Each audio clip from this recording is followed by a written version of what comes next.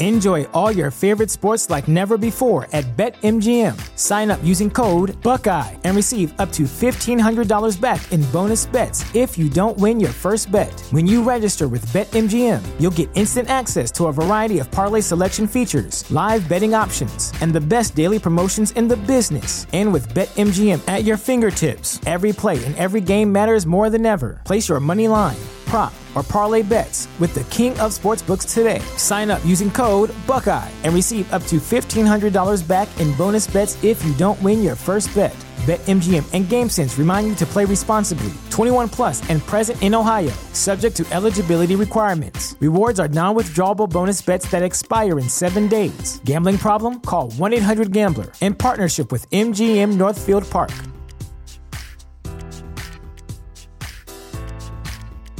What's the easiest choice you can make? Window instead of middle seat? Picking a vendor who sends a great gift basket? Outsourcing business tasks you hate? What about selling with Shopify? Whether you're selling a little or a lot, Shopify helps you do your thing, however you cha-ching. Shopify is the global commerce platform that helps you sell at every stage of your business. From the launch your online shop stage to the first real-life store stage, all the way to the did we just hit 1 million orders stage. Shopify's there to help you grow. Whether you're selling scented soap or offering outdoor outfits, Shopify helps you sell. Wherever and whatever you're selling, Shopify's got you covered. Sign up for a $1 per month trial period at shopify.com/try. Go to shopify.com/try now to grow your business, no matter what stage you're in. Shopify.com/try. Yes, they deserve to die, and I hope they're gutted in hell. Hey, folks, what's up? Kevin Goatee, gutting the sacred cow. You know, I do say this quite often because I'm consistently shocked, but this week, legitimately flabbergasted. Our old pal, Delvin Cox, remember him? Avatar, Fast and the Furious? He's back, and he's taken one of the films I thought that could never, ever, ever be attempted to be assailed, and that is Jaws. And here we are. Before we get to it, make sure you guys check out athleticgreens.com/GTSC. Buy it, buy a package. You're getting some free stuff anyway, and tell them you're with us. athleticgreens.com/GTSC. And of course, guttingthesacredcow.com every day with blog articles. And go over there. It's getting cold outside. It's going to snow. Go grab a hoodie. Go grab a long sleeve shirt. Grab whatever.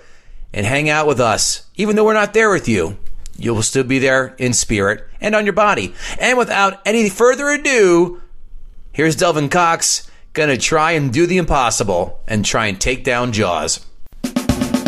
Gather round, here's what I know. It's just that this cow has got to go. I know some people kinda like it, yeah, it's trending right now.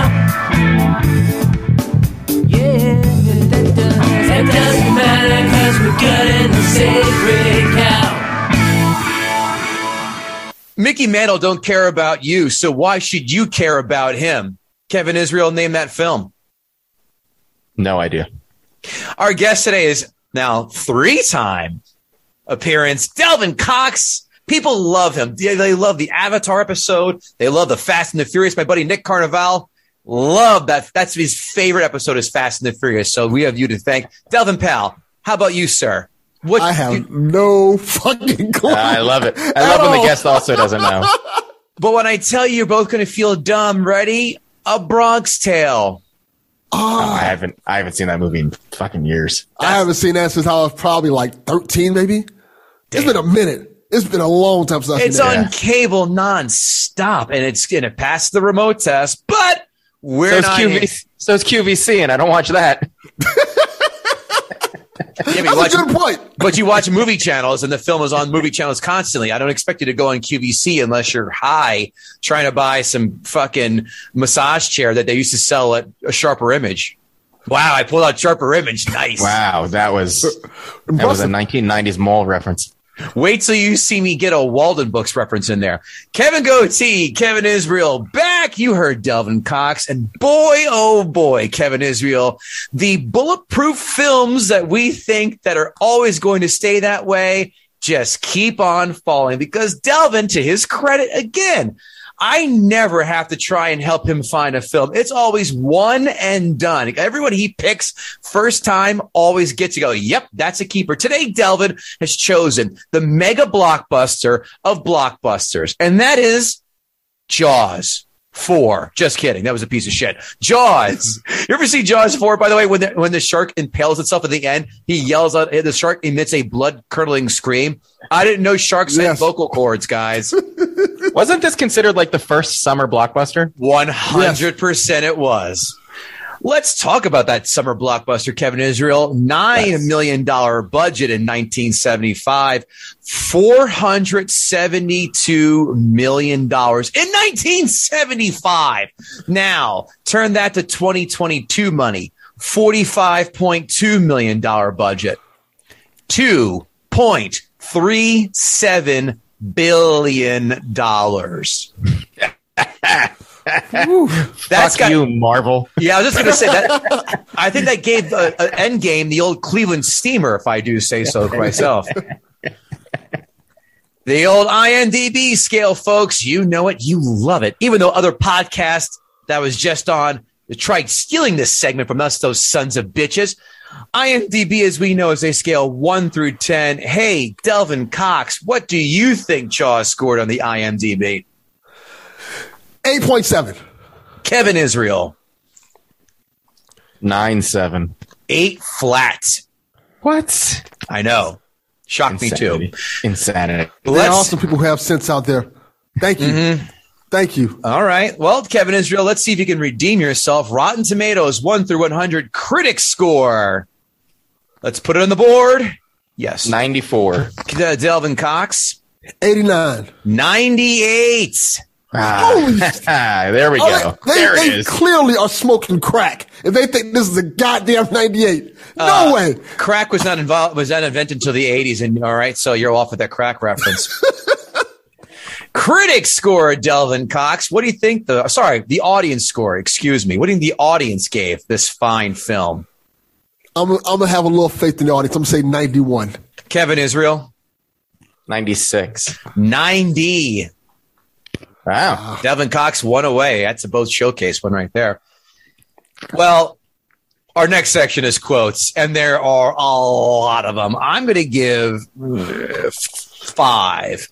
Oh, that's it? Well, I have to listen. You always go, oh, nothing left on the bone for me, huh? That's what I was being, I was being amenable to you, Kevin. So next time you can go shit in your fucking hat.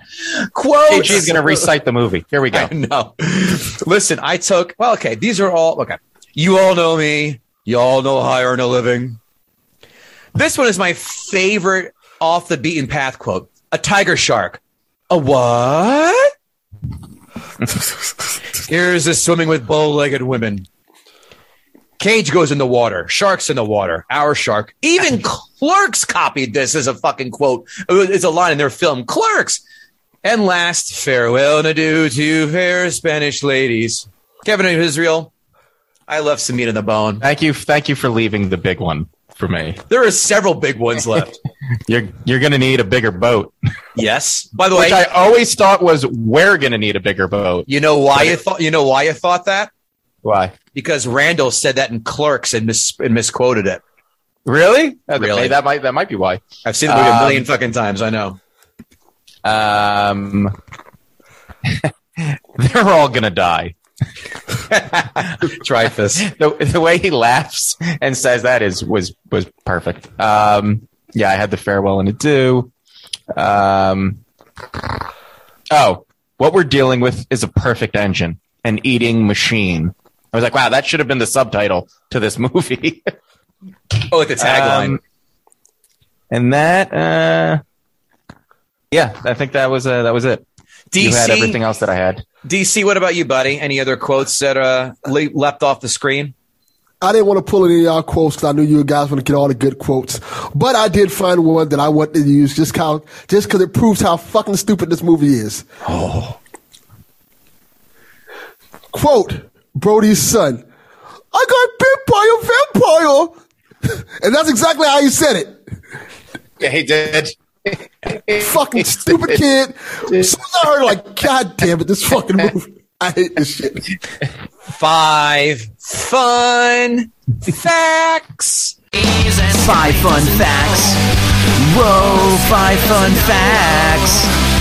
5 fun facts. 5 fun facts. 5 fun facts. Roy Scheider overheard Spielberg explaining the script at a party, and Roy was interested and asked for the part on the spot. Spielberg immediately agreed, as he loved Roy Scheider in The French Connection. Spielberg wanted, do I want to let you try? I'll tell you what, why don't you guys give me a guess for Hooper? 3 names, 2 of them, one name very big in the 70s, one name I never fucking heard of, one name be decently sized in the 80s and still a decent name now. 3 names. One of them. Go. I have no clue. Yeah, but yeah, in the 70s, I was going to say De Niro. Ha ha ha ha. No. John Voight, Timothy Bottoms. I have no idea who the hell that is. Sounds like It's a terrible last name, though. Sure is. Unless he's a completely different type of film genre. And in Jeff Bridges. I could see that. I could see that. Yeah, I could see that. Now, this is too much, but Lee Marvin and Sterling Hayden, I don't know who he is, were the first choices to play Quint. Robert Shaw was number 3. Oh. Number 3, fun fact, the shark attacking the cage is actually a real shark. They filmed doing so while off the coast on Australia. The shark got in the cage and began to thrash. They used a midget in the cage to try and get the sharks to come over. The sharks wouldn't fuck with the cage until he was out. Then the one shark got caught in the cage, and that's where you see it thrashing. Huh. Number 4, the rental house where Robert Shaw, his wife, and his manservant stayed during while the film was shooting, and the house was shot at by a local because he thought the house was abandoned, and was arrested and released with like a $25 ticket or something. Oh, the 70s. Last, You're Gonna Need a Bigger Boat was completely ad-libbed by Roy Scheider. I can tell. He said it like several times. You'll make detective one of these days, Delvin Cox. I tell you. Now let's go to the hotbed of hatred, as we like to call it. Ask a Gutter. Ask a Gutter. Ask a Gutter. Ask a Gutter. Ask a Gutter. Oh, where do I start? Ken Bjorn Turner asks Delvin, if he had to go on a fishing trip where he had to hunt a shark, what equipment or people would he want to take with him? Equipment or people? Nobody from this goddamn movie, for one thing. They all go fuck themselves. They're bringing... No. I'll take you two guys. Whoa! Because The I'll terrible say decision. this. Because if I'm going to die, at least I'll die laughing. Well, that's fair. But I promise you, too, you will die. Because the one thing I am deathly afraid of are sharks. I go scuba diving in the Caribbean all the time. I'm like Michael J. Fox, watching for fucking sharks the entire time. So I would, if I'm in that water and there's a shark nearby, we're going right back to fucking land and calling SOS. Well, that's even better. Yeah. I'm sure Kevin Israel, you're probably of the same, cut from the same cloth as that. No, I've swam with sharks before. It didn't really bother me. Really? No, but I'm not much of a fisherman. More am I. I'm a drinker, which is what half the other part is. All right. Next question. Bango 22331, our pal. Delvin Cox, look at the balls on this guy. Marbles! Yeah. By the way, what an awful, easily one of the worst sequels of all time. Yes. That's Major League 2, Kevin Israel, if you missed that one. I've never seen it. Don't bother. Bango says his question. They say if you're attacked by a shark, punch that bitch in the nose or eye. Does Delvin think he would have the presence of mind to go Rocky Balboa on a shark? What, he's going to mumble to it? Or is he shit out of luck? Parentheses, insert joke about black people swimming. Okay? I don't have to. Well, based off of this movie, it's only two ways you can die. Either the shark eats you whole or the shark swings you around for like 30 fucking minutes until you die above water. So if the first thing happens, I can punch the shark in the face. Second one, I'm screwed. Mm-hmm. I love the anger already in Delvin's voice. Rage. Unbridled rage. He's yelling already. Like, I want to turn the volume down on my computer.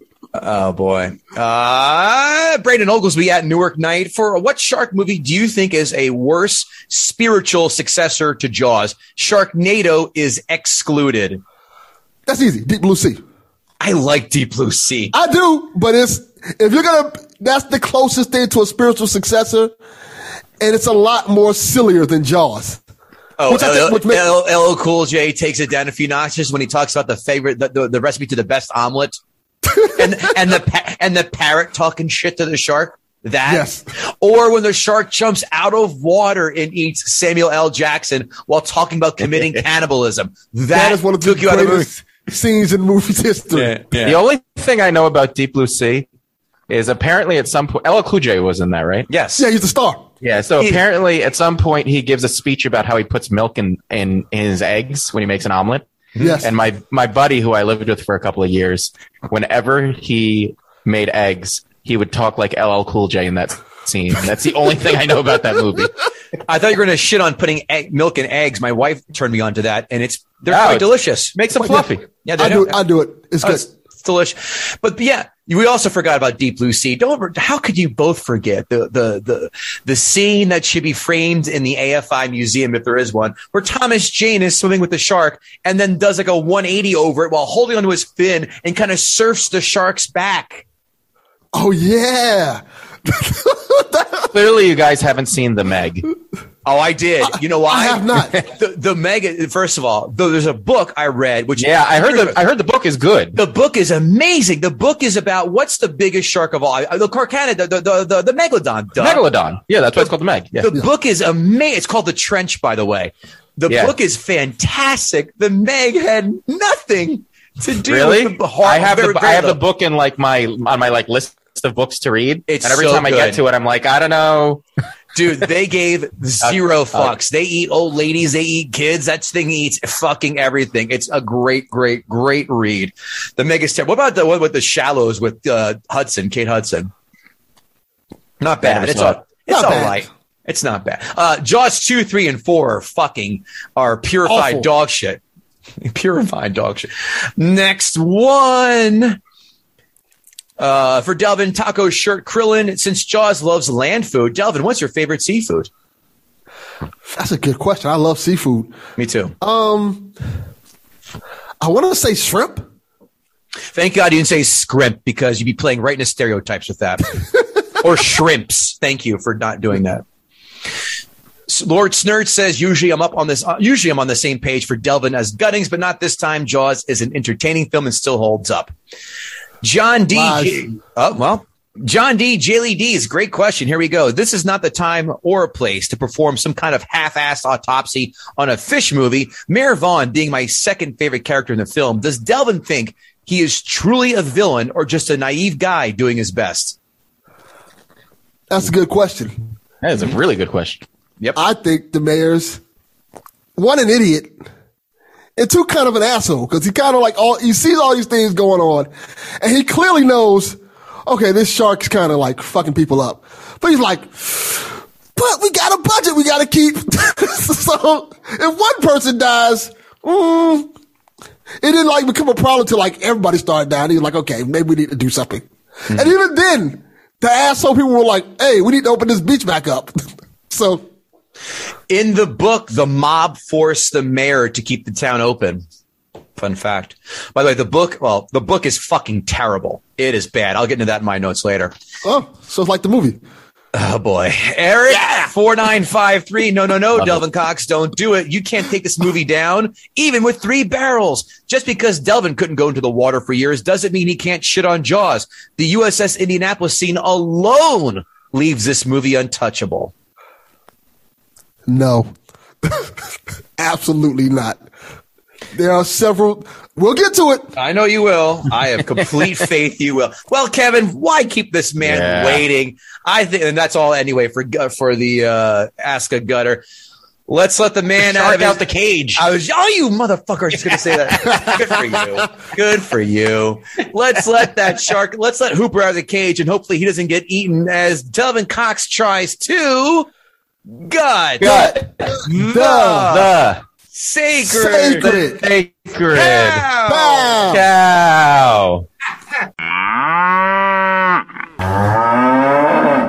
That was perfect on my end, by the way. That was a three-way perfect. I don't know how it sounded for the rest of you. Delvin and I were tone for tone until like the last half, and then we just fell off the fucking earth. But but listen, always appreciate the sing-along with the panel. Yes, absolutely. Delvin, pal, the floor is yours. First thing, fuck this movie. You open every one of your guttings with "fuck this movie." I just wanted to call that out to him. Let me start off like this, and this is my fault, but I'm blaming it on this movie as well. When I picked this movie, right, I thought to myself, I clearly have a DVD of this movie. No, I didn't fucking have a DVD of this movie. So I said, let me go to Best Buy because the DVD has to be $5. No, wasn't at Best Buy. So I ended up paying $15 to buy this piece of shit movie again. First of all, you could have went to Amazon for $4 and never left your house. No, I didn't think about that. I said, because I don't rent movies for some reason. I don't like renting movies. Like, if I'm going to pay $5, I might as well just buy the shit. So I was like, thank God. Bananas to me. Yeah. Especially on this podcast, Kevin Israel. Can you imagine me paying $5 for Napoleon Dynamite or Christmas Story? I was gonna say all the shit movies that we had to watch. Nope. Yeah. No, thank you. Paying $4 was bad enough. Sure was. I will say this. You guys probably can just use my account and watch half of those shitty movies because I own a lot of them. Done. Well, first and foremost about this movie, I don't want to go beat for beat. One of my main issues with this movie is, besides the main characters and the characters that you know and love, the actors in this film are terrible. I mean, they are really fucking bad. From Brody's son, who acts like is learning issues or something like that. He clearly doesn't. To add to the beach scene, where usually when you have a movie, especially in the 70s, when you have beach scenes, there's nothing but gorgeous, beautiful women, gorgeous, handsome men. Not Jaws. Fuck that. They have some of the most repugnant, fuggliest looking people I've ever seen in my life in any beach movie. Yeah, that's because it's in Massachusetts. That's why. Well, if this is a snapshot of what Massachusetts is, I never want to go there. You live in Miami, one of the hottest places for ass, dudes and chicks anywhere. This is Boston. This is Martha's Vineyard. This is not Vineyard. Dude, Jersey, the Jersey Shore tramps this as look wise. And that's a far cry, by the way. Let's put that up. There is a point in this movie, in that first scene when at the beach, I'm going to backtrack a little bit, where there's an old guy who literally has C cups. Who's talking to Brody like, what is going on? Like, why is he not wearing a bra or something? I felt so uncomfortable looking at him. Like, wait, so did you think this was going to be like a Will Smith music video or something? No, I just thought that usually, like I said, especially in the 70s, when they show beach scenes, they have semi-attractive people. Not this movie. This movie said we're going to get as realistic as possible and hire the ugliest people as background actors and actresses and we can find. So, going back to the original part of the movie. The movie starts off, right, where they having this little bonfire party and stuff like that. I'm like, cool. This is normal. This is a cool thing. It's not normal if you live in Jersey because those are illegal. Legal, yeah. That fucking sucks. Yeah, the whole too many rules in this fucking state. Sorry about that. I didn't. Yeah, that's depressing. But so, hot girl tells the guy, "Come on, let's go skinny dipping or whatnot." This goofy fuck, I guess he's acting like he's drunk, but I have never in my life seen anybody fall so much act so ridiculously as a drunk person in my life. Like, who the fuck? What is he doing? He's not drunk. He's like fucking mentally insane. He's falling over. He can barely walk 3 steps and stuff like that. I'm coming. Like, oh my God, what's going on? Let me tell you something. If I was following her, if I was that hammered, I would be laser focused on making sure she'd leave my sight, because I'm like, I'm going to try and hit that because she was a cutie. Yeah. That's what a normal person would do in a normal situation. Thank you. But this fuckface is falling all over the floor, can barely walk. I'm like, oh, this is horrible. This is horrible. Then she's getting in the water, and then she does some type of aerobic scene where she lifts her legs up like she's a fucking ballerina dancer. And, come and get me. And then Jaws comes out of nowhere and grabs her. And now this is the problem. Like, okay, come on, this is bullshit. And this is the problem. This is one of the problems I have with this movie. This movie skates the line with realism and nonsense. And the first killing scene is the perfect example of this, because she's swimming, Jaws bites her, and then he spins her around like she's in the fucking gravitron all around the water before she finally dies. I'm like, I'm like, that doesn't happen. That's not how sharks work. Sharks not fucking gonna drag you around the top of the water until you die. They're gonna pull you under and drown you and kill you. I'm like, this is utterly ridiculous. So then, fast forward, because like I said, this is the problem. This is one of the big problems with this movie. This movie's 2 fucking hours long. 1 hour is them figuring out, oh, we actually have a shark problem. The second hour is just the goddamn National Geographic fishing film. When they're just sitting on a boat talking about their feelings and shit. I'm like, oh, here we go for this ride. So they find the next day that, hey, there's a dead body on the beach and shit like that. Brody talks to the guy, because that's the main character. He talks to the guy. Is it Brody? Yes. I don't know. I don't care. Doesn't fucking matter. he talks to the guy who clearly was with the girl last night.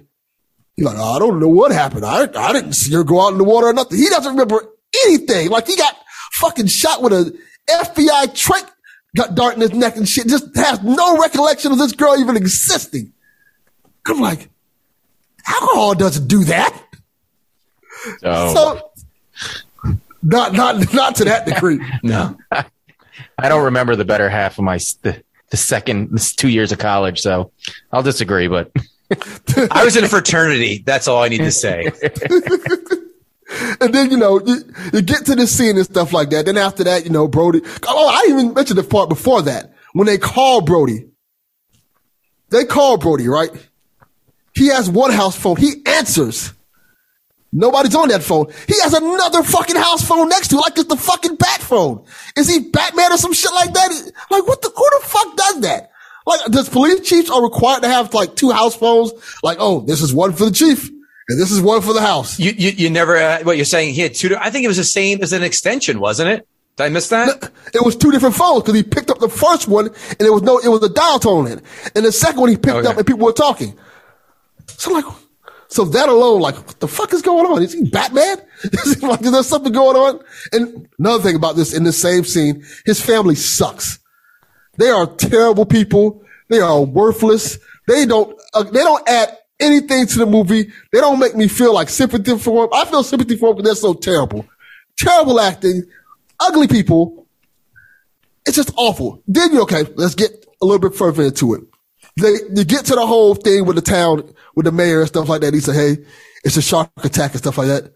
Mayor's like, I don't know about that, chief. Man, it looks like it was a boating accident. Brody saw the body. Like, he can clearly see it wasn't a boating accident. And the coroner's like, oh, well, if you say it's a boating accident, it's a boating accident. So that part threw me off, because during this whole movie, Brody is supposed to be the voice of reason, the guy who has integrity, the guy who has the moral fiber of this whole town, because this town's full of fucking idiots.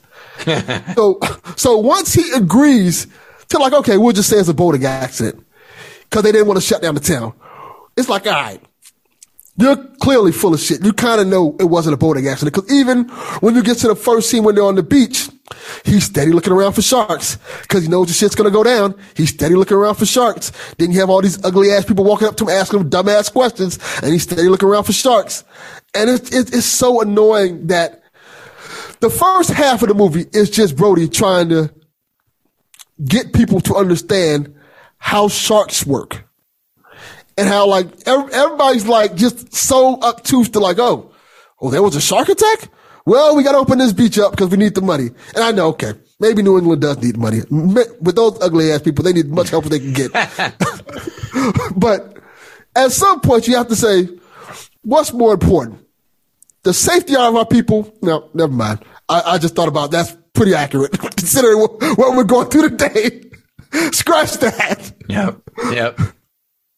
But going back to this movie, I will say this. The second shark attack they showed was a lot better than the first one because it was straight up like, okay, the shark ate the person and things like that. And it was just one kind of swoop step of it. But at the same time, once the townspeople knows what's going on, it's like they're like still, well, we got to open up this beach. Like this beach is bringing in millions of dollars, but you know goddamn well it's not. This beach is just a shitty beach in a shitty town that you know it's not bringing any money. They're probably like charging what, like this is the 70s. You guys probably know. They probably back then it probably cost like $1 to get in the beach. $2 Free to go on the beach in Martha's Vineyard. Yeah.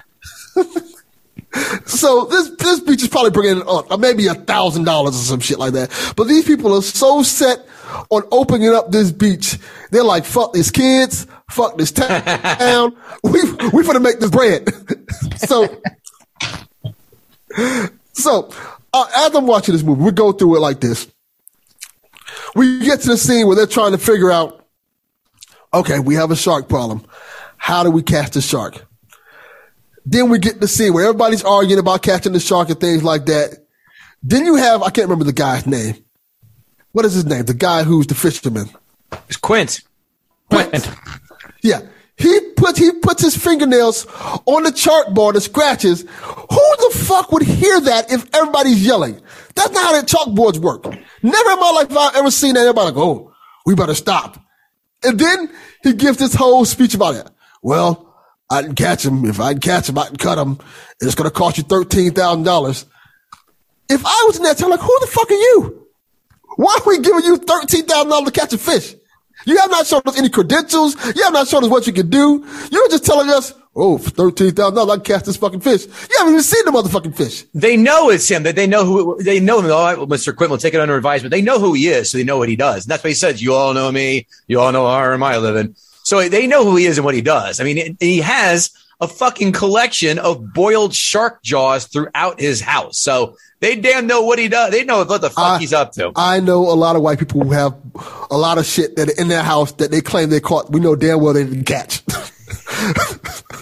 Deer heads, alligator heads. You wouldn't bust a grape in a fruit fight. Let's stop it. I mean, I'm pretty sure he admits he kills sharks and all that stuff.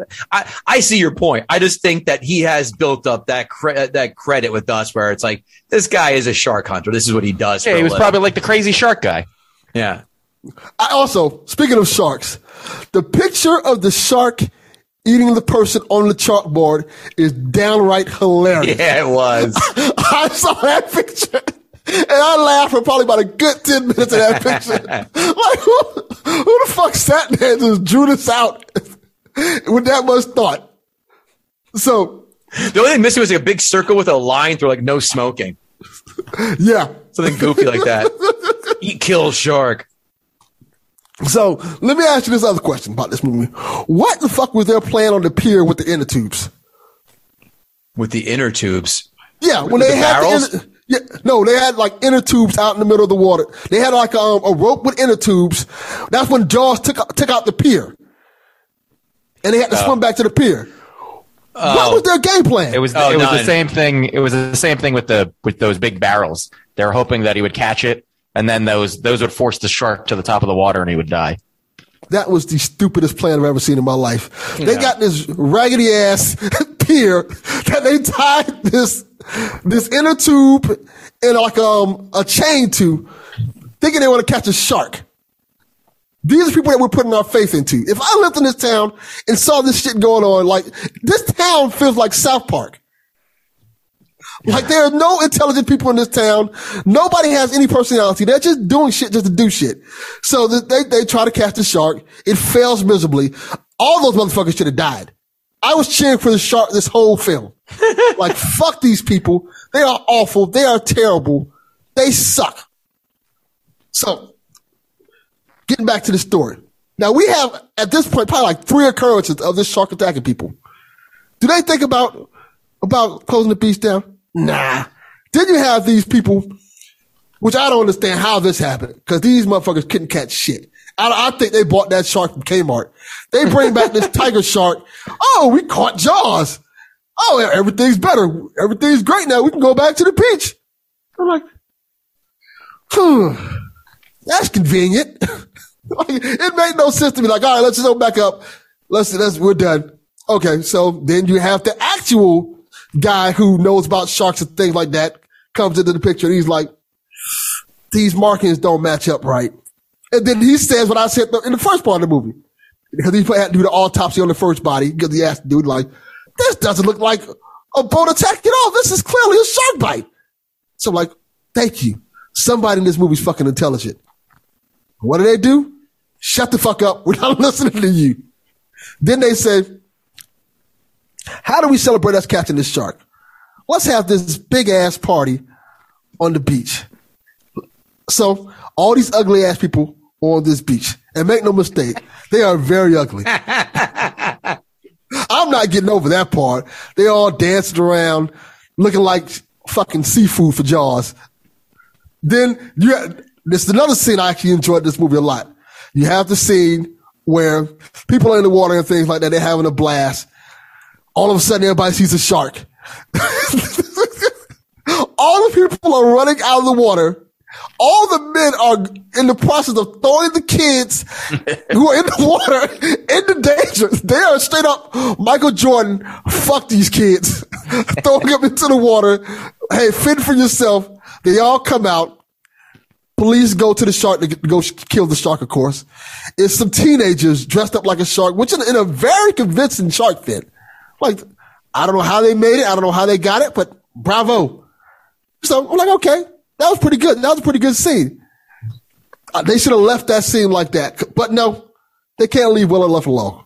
Because directly after that, it's like Jaws was in the corner watching all the shit go on. Like, he was like, oh, let me see what these dumb white people are doing. And he's watching all this stuff goes on.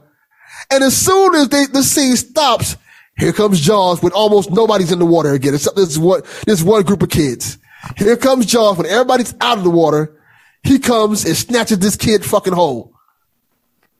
I'm like, holy shit. That was impressive. Now, you would think this would be the moment this town would band together and say, you know what? Fuck this. We got to close this beach. We got to shut shit down. Not these people. They're in the mayor's office arguing about why we can't open the beach back up. Why we can't open the beach back up. So this means, I guess this means we're closed for the summer now. That's it. One little kid died. They really like, fuck this kid. The kid like fucking just got swallowed whole in front of all these people on the beach. It wasn't like the beach was empty. It wasn't like it was the whole town on the beach saw this kid get swallowed whole. And like, well, we need to open this beach back up. And then this comes to the second half of this movie. Because this movie's a fucking 2 hours long. This movie should have at least been at most an hour and 30 minutes. Too much fluff, too much things happen in this movie that don't need to happen. So we get to this hour point in the movie, and I'm like, okay, the town people are being dicks. We're clearly almost at the end of the movie. I look at the timer. No, we got a fucking hour to go. Then the movie changes from, I guess, a survival horror documentary on how stupid people are to fucking National Geographic's, where they're like, let's get this raggedy ass boat and catch Jaws. So, and this is the problem I had with the second half of the movie. The first half was entertaining because of the utter ridiculousness of it. The second half of the movie is boring as fuck. It is mind-numbingly boring. Like, they're just sitting in the water for a whole fucking hour, talking, telling stories to each other, talking, like, setting up shit for the sharks. There's one point where the rope hits the guy in the back. He's like, ah! That led to nothing at all. I'm like, oh my God. Then he's telling his horrible story about what happened to him in the war. Oh, everybody died. I'm like, I don't give a fuck. Get to the point where we're going to start fucking killing this shark. Cause this is going on too long. So this, like I said, this is an hour into the fucking movie. They are still adding layers of plot that they could have added in the first hour of the movie. So they're on the boat. They're on the boats for an hour. They're on the boats way out in the middle of the ocean, by the way. No chance to get help. Jaws comes, attacks their ship. The ship is fucking getting destroyed. And this ship clearly should be underwater. It's not. Let me go back a little bit. This happens because they set this plan up for the guy to go in the water, underwater with Jaws, in this tank, in this little cage and shit. Mm-hmm.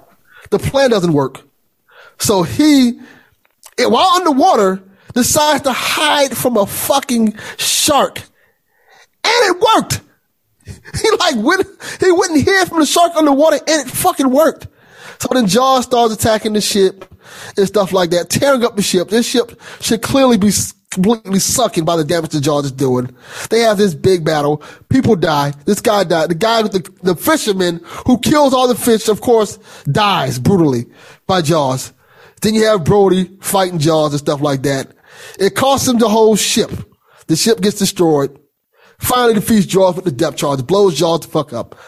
Yay, hooray, heroes win.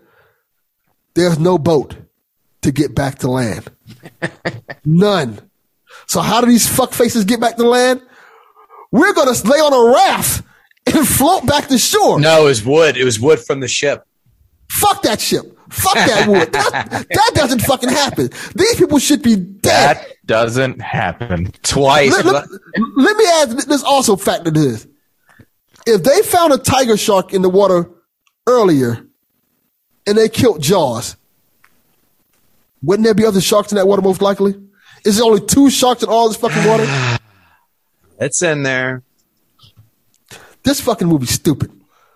I understand back in the 70s when they didn't have shit to do but watch TV, watch TV and go the fuck outside and play, why people were so enamored with this movie.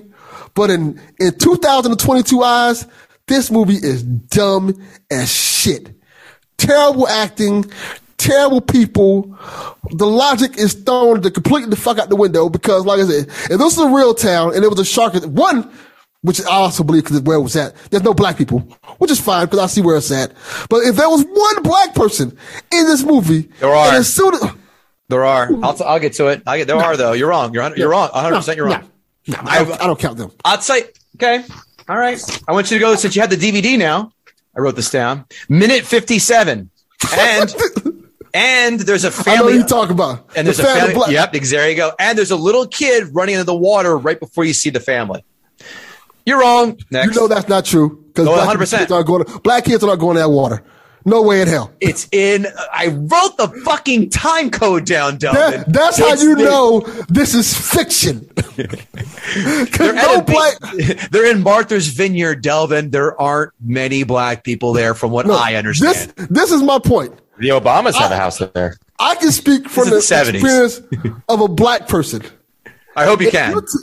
Very much so. If you can if you tell a black person that water has sharks in it, know what they're gonna say?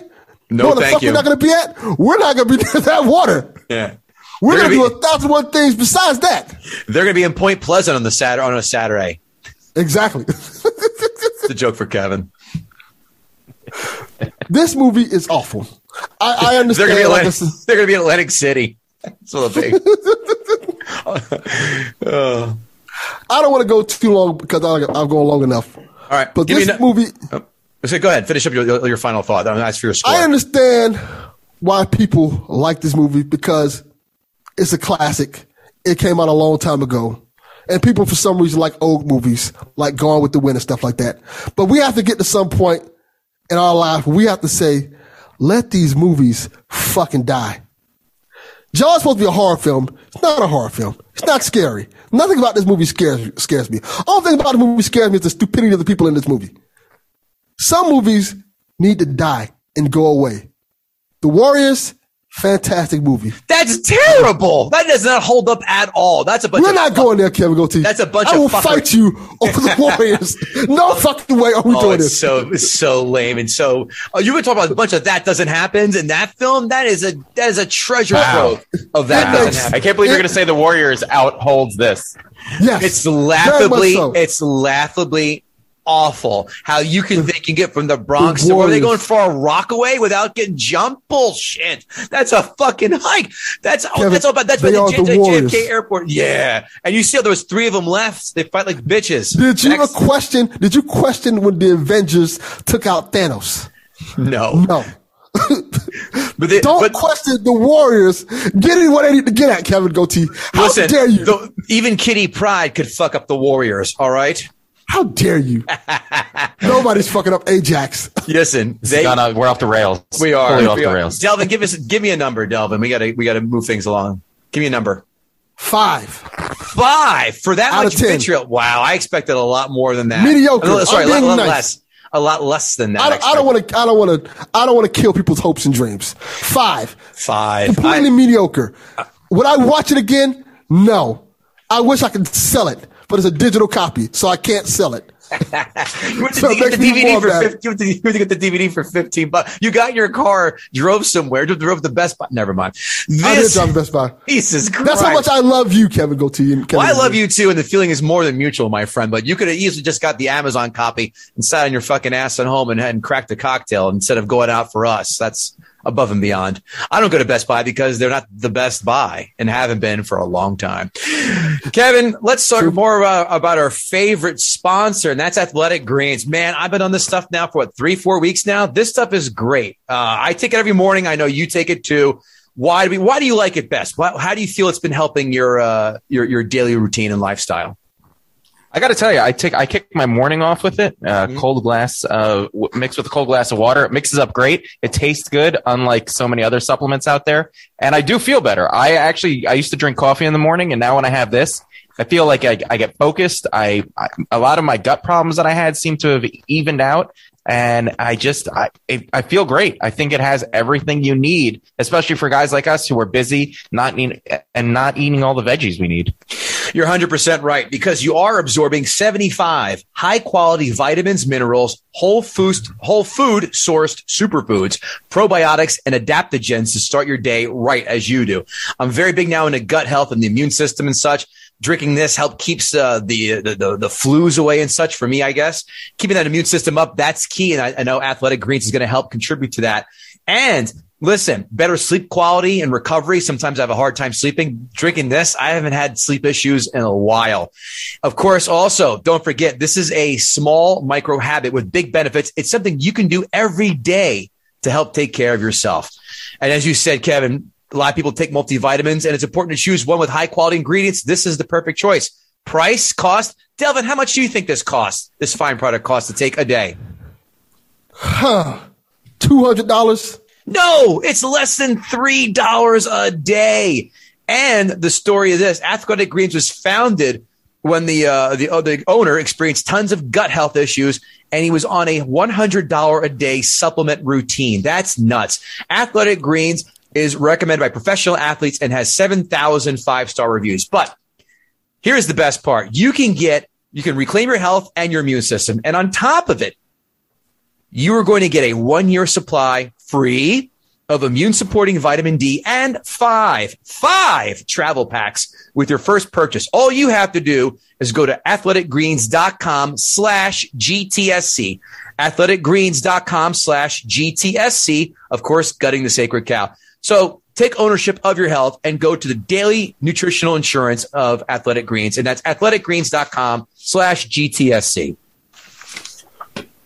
Notes.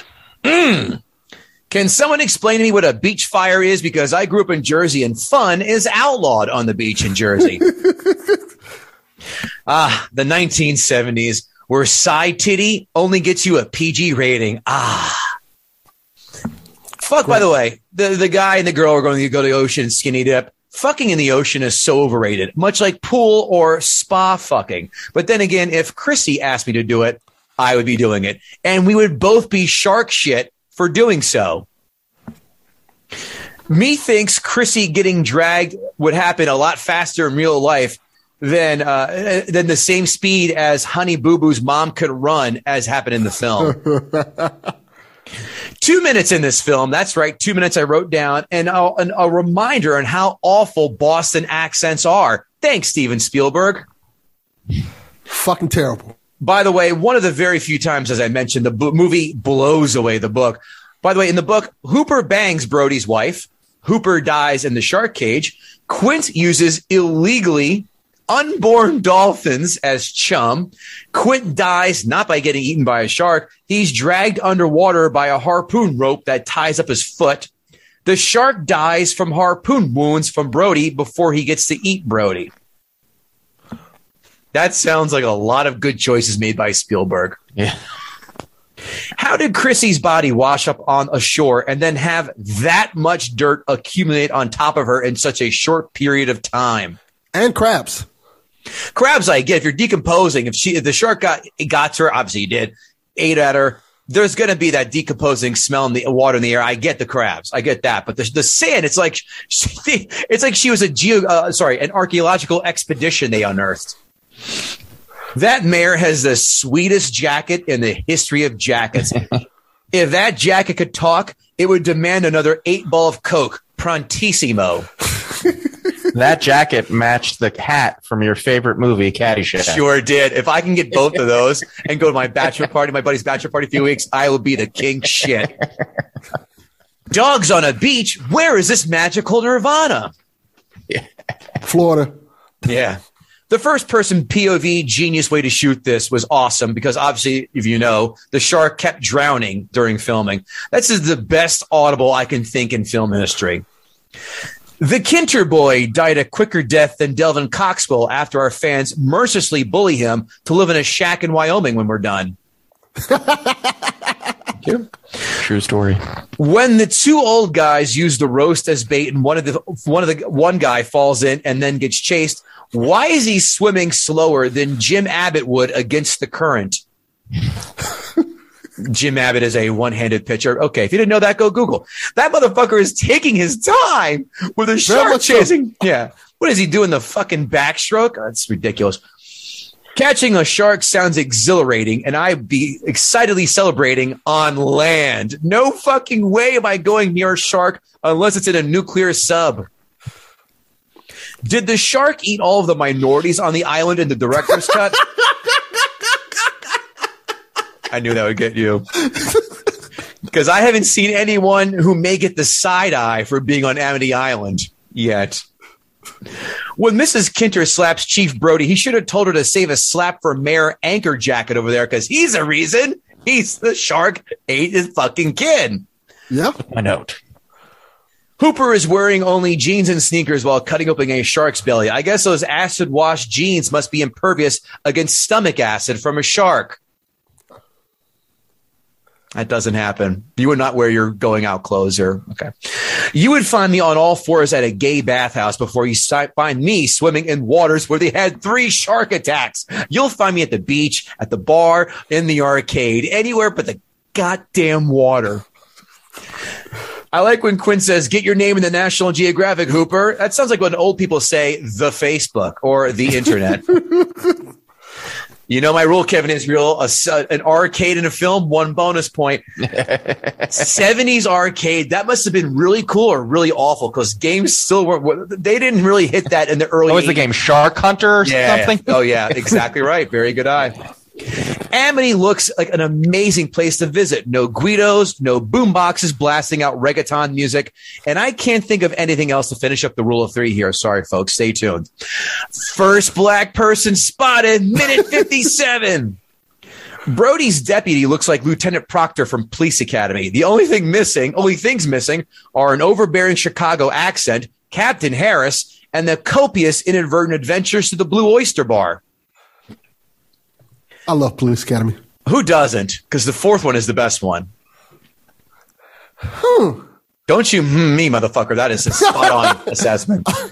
When I have to think about that one. There's nothing to think about because it's. We'll get into that later. When the kids did that fake shark fin bit, if they did a reboot of Jaws, you know damn good and well that they would have either Johnny Knoxville or the Impractical Jokers underneath that fin in this film. That's a good point. Thank you. If anyone is about to be eaten by a shark, I'm glad it was the guy who sounded like he's from Dorchester. That accent went right through me like shit through a goose. The first half of this film is great. The second half of this film is on steroids, is when Quint is a full-time character. We're moving onward here, Devlin. You watch. Why is it women in the 70s always wore bandanas in their hair like they're Rosie the fucking Riveter? I think the comparing of scars while on the boat in Jaws is inspired the comparing of scars in Lethal Weapon 3. That film stinks now. Try watching 3 and 4. They are bad. 1 and 2 are great. 1 and 2 are great. 3 and 4 are dog shit. The Indianapolis monologue is easily top 10 all time in film history monologues. Easily. Quinn bashing the CB radio in a fit of rage. The ultimate that doesn't happen. Although all you literary nerds would want to call it an allegory where Captain Ahab is on the hunt for his white whale. Right, folks? Damn it. What? Oh, come on. That's skin deep at best. No, that was my note. Was it? What, allegory for fucking Captain Ahab? Yeah. Well, for Moby Dick, yeah. It's like that's like the theme of my notes. So there goes that. Come on, that was easy.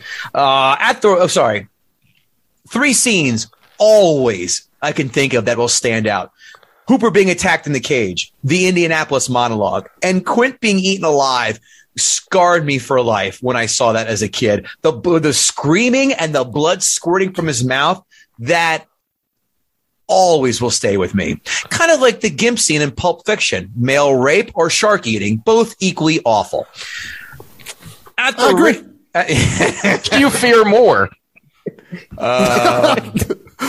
If I'm on land, male rape.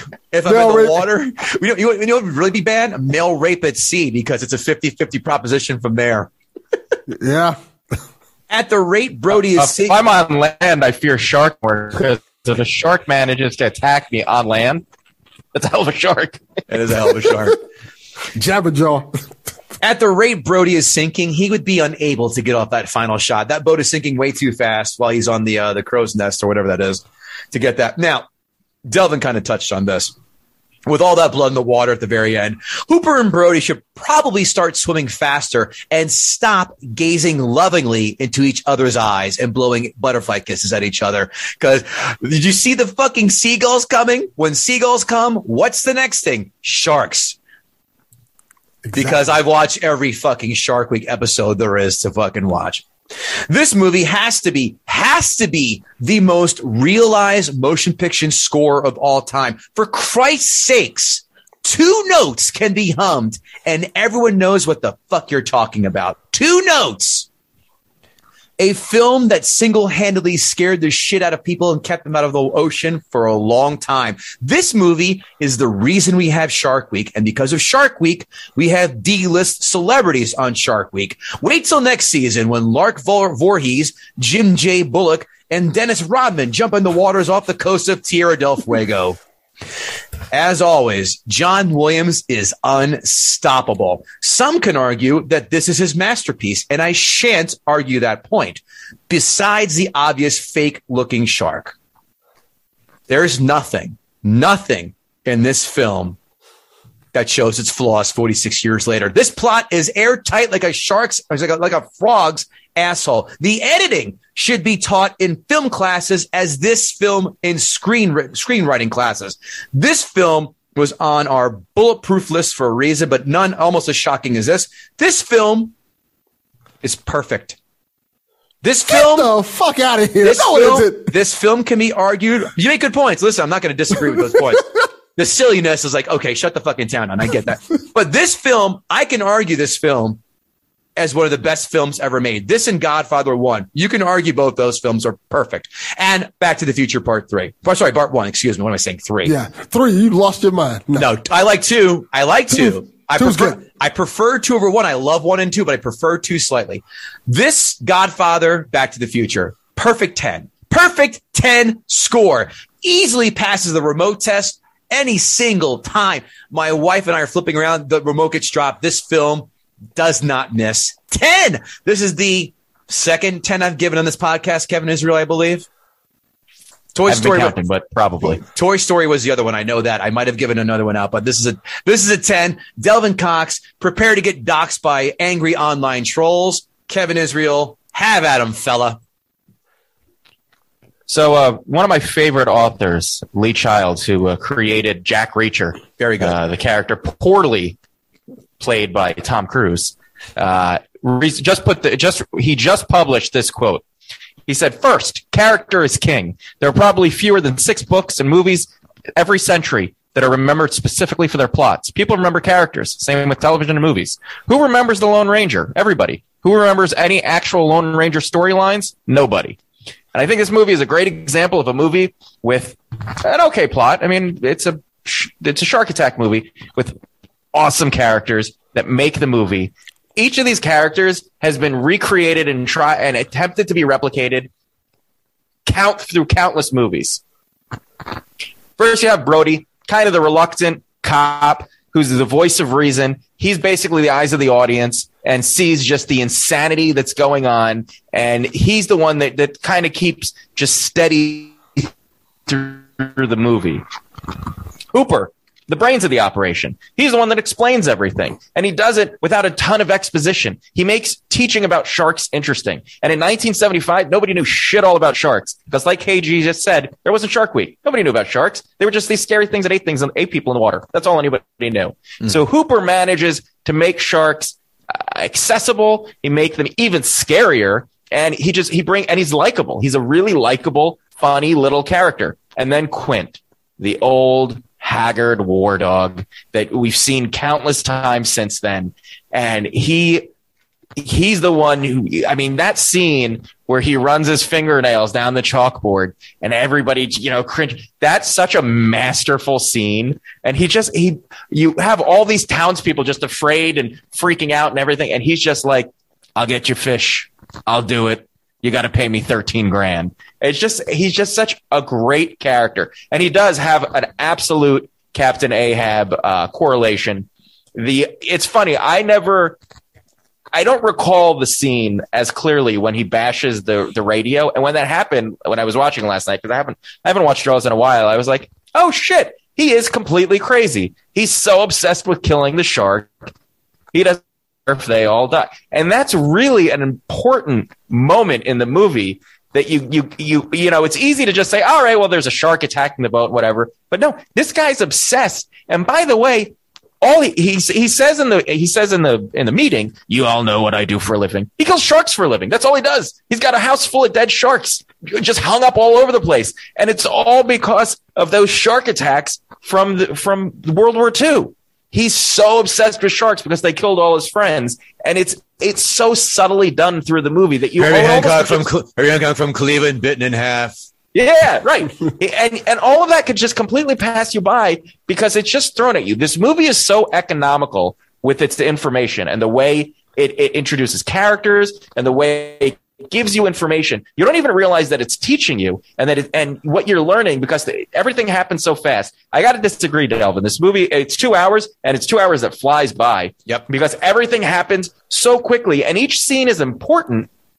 And each scene is meaningful in the movie. Yes, and there's tons of ridiculousness. That girl, by the way, the girl gets bitten by a shark, and she's just like, "What? She already had her leg bitten off, and she's like looking around confused." Now maybe it's shock, but that she would have. And a shark doesn't pull you around. It's not an alligator. It would have just sucked her down and eaten her. Like there would have. Like, that was all a little bit of nonsense. And I mean, there's tons of stuff that happen in this movie that obviously feed into the ridiculousness. Also, the mayor.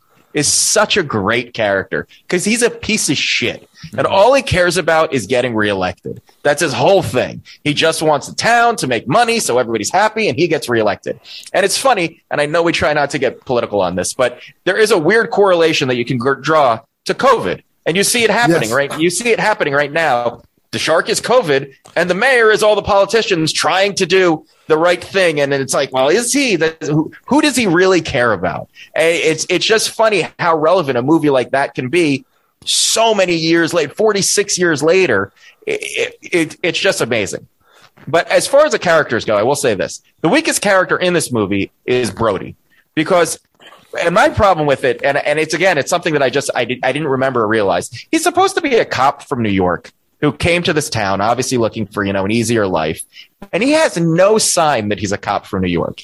He doesn't have, I'm not saying that he had to be a caricature, but he doesn't have the accent. He doesn't have the attitude. You don't get the feeling that he's like, I've seen murders and I've seen shit and you guys have it easy. He does say, there's one scene he does say like, I think he was drinking and he was like, yeah, the shit you see in the city. And he kind of went into it for a little, you're right. Very little. If he would have like a Yankee hat, I go, all right. Okay. I got you. Yeah. Just something a little more to say, oh yeah, I get it. Like he's a New York guy in this situation. And I mean, you can almost picture like Bruce Willis from Die Hard as the cop in Jaws, like that kind of guy who's like got this whole different attitude about things. So I think he's probably the weakest character because there's really nothing to him. But again, it's because he's supposed to be the audience. He's the audience watching all this happen, and he's the voice of reason.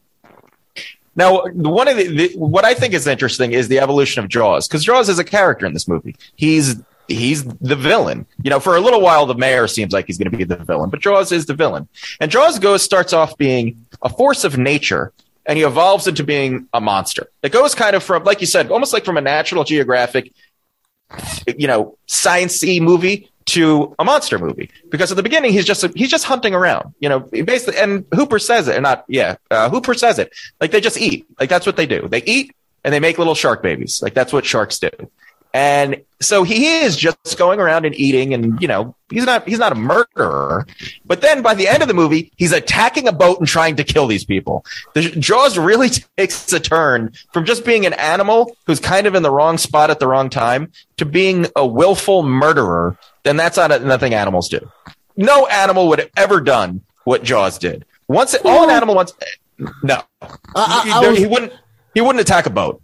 And if he did. And he didn't get the food right away, he'd leave. Animals are lazy. They're not going to go out of their way. And by the way, the amount that shark ate in those, I don't know, those 5 days, however long this goes, he wouldn't have kept feeding. Sharks don't feed that much. They eat and then they go and they chill out for a while and then they eat again. So the shark really does evolve from being an animal into a monster. But it has to. It serves the last third of the movie where kind of that's all the action and that's everything that happens. So, it's interesting. It's just an interesting thing to see. But look, the point is there's not a single movie that's ever had an impact on the general public like Jaws did. It literally shut down the beach industry for an entire summer. My parents lived in Florida when Jaws came out, and they were like, yeah, nobody went to the beach. Nobody was going to the beach, which is a great point because, and I think you were saying it's Elvin, when after that first shark attack, and I worked on the beach in Jersey, and I've been around, and I worked on the beach when there were shark sightings, and they'd call everybody out into the ocean, and then they'd be like, all right, you can go back in, and nobody would go back in because they'd be like, nah, fuck that, we're good. So the fact that he was like, said to that one guy, hey, go into the water, and everybody else would follow you. No, everybody would just watch and be like, oh, that guy's going to get eaten. Fuck him. So that was a little ridiculous. But this movie had a major cultural and societal impact, and there's literally almost every monster movie that's followed tries to replicate Jaws, and most of them, if not all of them, fail. This movie is absolutely fantastic. I tried to pick some nits to find something wrong with it, and all I could come up with is Brody could have been more New York. Like, other than that, this movie's fantastic. I totally, and I do see your points, Delvin, but I don't think those points take away from the value of the movie. And I don't think they take away from the point of the movie. And I don't think they take away from the effect of the movie or the rewatchability of this movie. This movie is amazingly rewatchable, and it's timeless. It is a timeless movie. It doesn't matter that this movie was made 46 years ago. It doesn't feel any less relevant today because sharks are still fucking scary. So it captured that, and it's just a time capsule of a movie that will last, for as long as we're watching movies. I agree with KG 100%. This is a 10 of 10 movie. Whoa! Not at all. A first 2 10s. And he's right again. Jesus Christ. This is the reason we know way more about sharks than we did 46 years ago, is because people go, holy shit, this is interesting. I had no idea. Yeah. I mean, it made people go start careers in oceanography and in marine biology because they saw Jaws and they were like, oh, I want to know more about that. All those crazy ass South African divers you see on Shark Week, I guarantee if you interview them all, 10 out of 10 say, oh yeah, Jaws is the reason I'm doing this. Critics 5-star reviews. Critics 5-star reviews. Critics 5-star reviews. Critics 5-star reviews. Critics 5-star reviews. Of course, are sponsored by GuttingTheSacredCow.com. Every day you find articles. More stuff, more That Doesn't Happen, more movie reviews, more movie quotes, all that and then some. And, of course, kick-ass merch like K.I. is wearing right now, a Gutting the Sacred Cow T-shirt. How handsome. Mugs, hats, bags, you name it. We got it all at GuttingTheSacredCow.com. And I will say this, live shows coming soon. That's right, kids. We're looking at late March. Delvin, get off your ass, get on a plane up here. It's going to happen at the end of March, hopefully. We'll talk about it off the air. Critics, 5-star reviews. Jaws is a grisly film, often ugly as sin, which achieves precisely what it set out to accomplish, scare the hell out of you. And I can't disagree with you more, Delvin. This is a fucking perfect horror film because you don't see the killer for about half, 2/3 of the film. Jaws is a splendidly shrewd cinematic equation, which not only gives you one or two very nasty turns when you expect them, but more important, knows what, God damn it, the fucking punctuation is so bad. Possibly more important, knows when to make you think another's coming without actually providing it. Perhaps the most perfectly constructed horror story in our time. The father of all blockbusters, Steven Spielberg's masterpiece, Under and Above Water, to this day still makes me scared of swimming in the sea. Jaws may be Steven Spielberg's greatest achievement. Sure, Schindler's List may get more critical kudos and Indiana Jones may be more iconic, but Spielberg's 1975 adaptation of Peter Benchley's aquatic thriller is a masterpiece from start to finish. Fun fact number 6, Greg Goatee was reading Jaws when Donna Goatee came into the laundromat and told Greg that she was pregnant with little Kevin. Aw. My dad's favorite story. And, critics 1-star reviews. Critics 1-star. Critics 1-star reviews. To be fair to this film, and I can't see why I should be, it is an improvement on Peter Benchley's book. Didn't take much, folks. It didn't take much. It is a coarse-grained and exploitive work, which depends on excess for impact. Ashore, it is a bore. Oh, rhyming. I love it. Ashore, it is a bore, awkwardly staged and lumpily written. Wow. And those are the only 2 1-star reviews on Rotten Tomatoes regarding Jaws. Amazon 5-star reviews. Amazon 5-star reviews. Amazon 5-star reviews come for you. Possibly one of the most famous and iconic films of all time. When it came out in the 70s, it was the first film of its kind. It simultaneously captivated audiences and terrified them. The sad part is, this kind of genius can never be replicated. There is no upstaging Jaws. Yes, the shark looks fake, but it's not about the shark. It's about the music and the suspense, the terror of the unknown. Truly excellent movie. My grandmother took me to see Jaws and Star Wars on their release in the summer of 1977 when I was 6 years old. Wonderful woman. Jaws scared the crap out of me, and I loved every second of it. Well, I'm going to gaslight this asshole because Star Wars was 1977 and Jaws was 1975, you fucking liar. Regardless, that guy's got a great grandmother. Right? Yeah. I love this movie as much as it scared me to death. It has a great storyline, and the characters played by Roy Scheider, Richard Dreyfuss, and Robert Shaw make this a very worthwhile watch. For those that like watching Shark Week, this is a must for you. It came well packaged and arrived on time. There was no damage to either the case or the disc. My older kids wanted something to scare them on Halloween. What's better than Jaws? The kids all liked it. It is a long movie, though, and the sound quality isn't great. They zoned out during the boring beginning, counting their candy, but loved the thrill and hunt in the second part of the movie. Don't bury the lead, asshole. How many Take Fives, Milky Ways, and Reese's Peanut Butter Cups did they get? Take Five are vastly underrated. I dare you. Implore you. I agree with that. Are so I don't think good. I've ever had a Take Five. So I went to Hershey Park this summer with the wife, kid, and the sister-in-law. They have, of course, a huge Hershey store to which we still have candy over here. They were out of Take Fives. I was going to buy a bunch and stash them. They go, can't keep them on the shelves. Take Fives always fly off the shelf. It's chocolate. It's pretzel. It's magic is what it is. It's really good. Amazon 1-star reviews. Amazon 1-star reviews. Here come the Amazon 1-star reviews. This was a horrible and boring movie. I like this person. This person must have sensory deprivation. Received it as ordered, but we couldn't get it to play at all. I was going to return it, but I'm unable to take it to a UPS store for return because I don't own a phone. Okay, You lazy fuck. I fucking hate that person. That person can die in a car fire. Who fucking they talking about? Phone. Who wrote this? Sammy the Bull Gravano? But they have a computer to write a review? Yeah, they drove 45 minutes to their local library to use the internet. Who wrote this? Sammy the Bull Gravano because he can't have a phone, or Amish Jebediah? Next one. Profanity.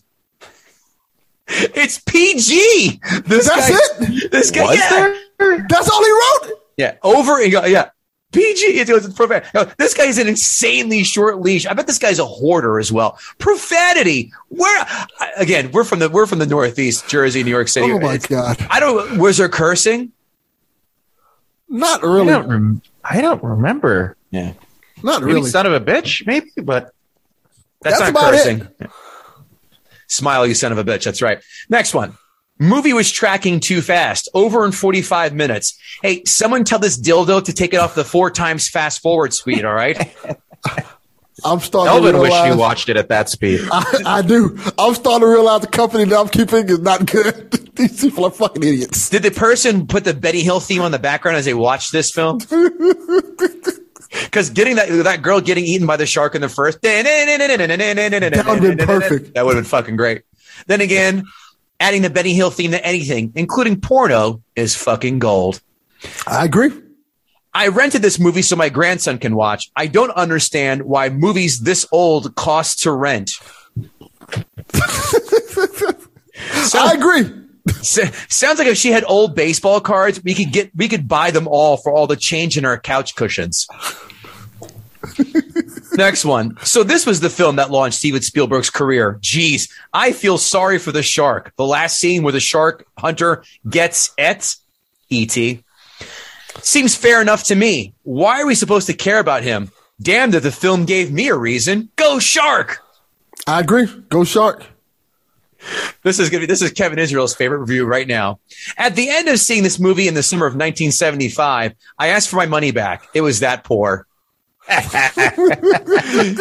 Dude, this guy knows how $4. This guy knows how to carry a grudge like a motherfucker. 46 years later, he still remembers he asked for his money back.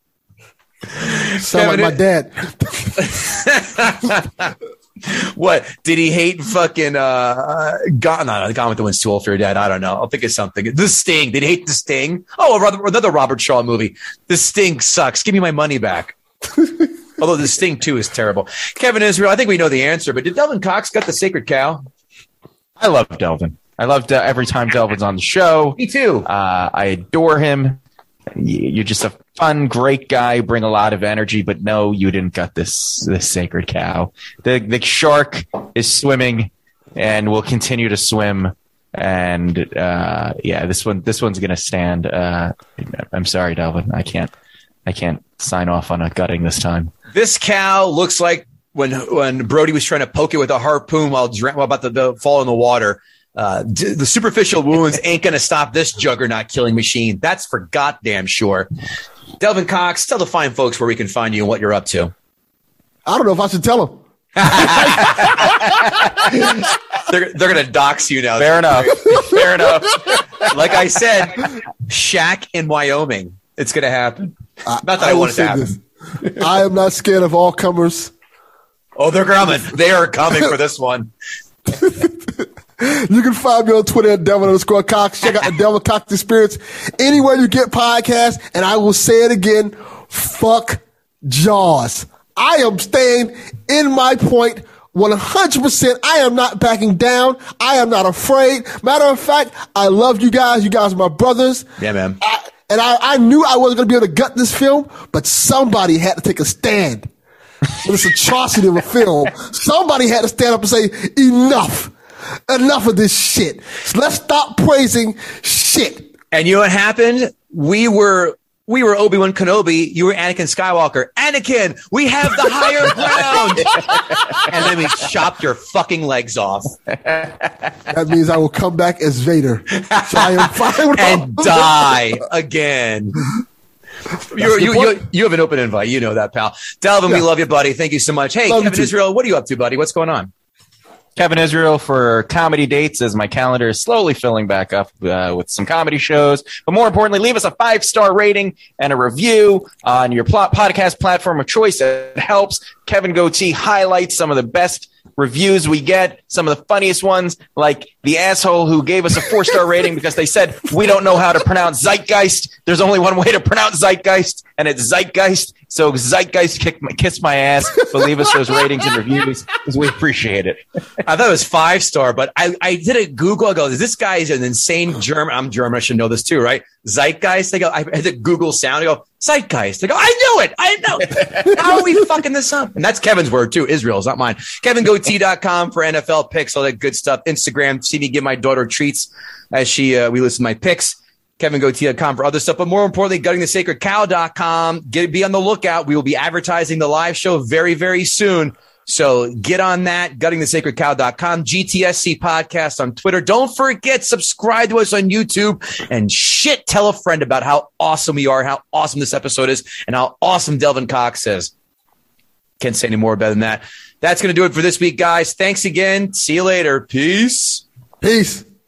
Save big on your Memorial Day barbecue, all in the Kroger app. Get 3-pound rolls of juicy 80% lean ground beef for $3.49 a pound with a digital coupon. Then get select varieties of flavorful Powerade, Body Armor Super Drink, or Arizona tea for 77 cents each, all with your card. Shop these deals at your local Kroger today, or tap the screen now to download the Kroger app to save big today. Kroger, fresh for everyone.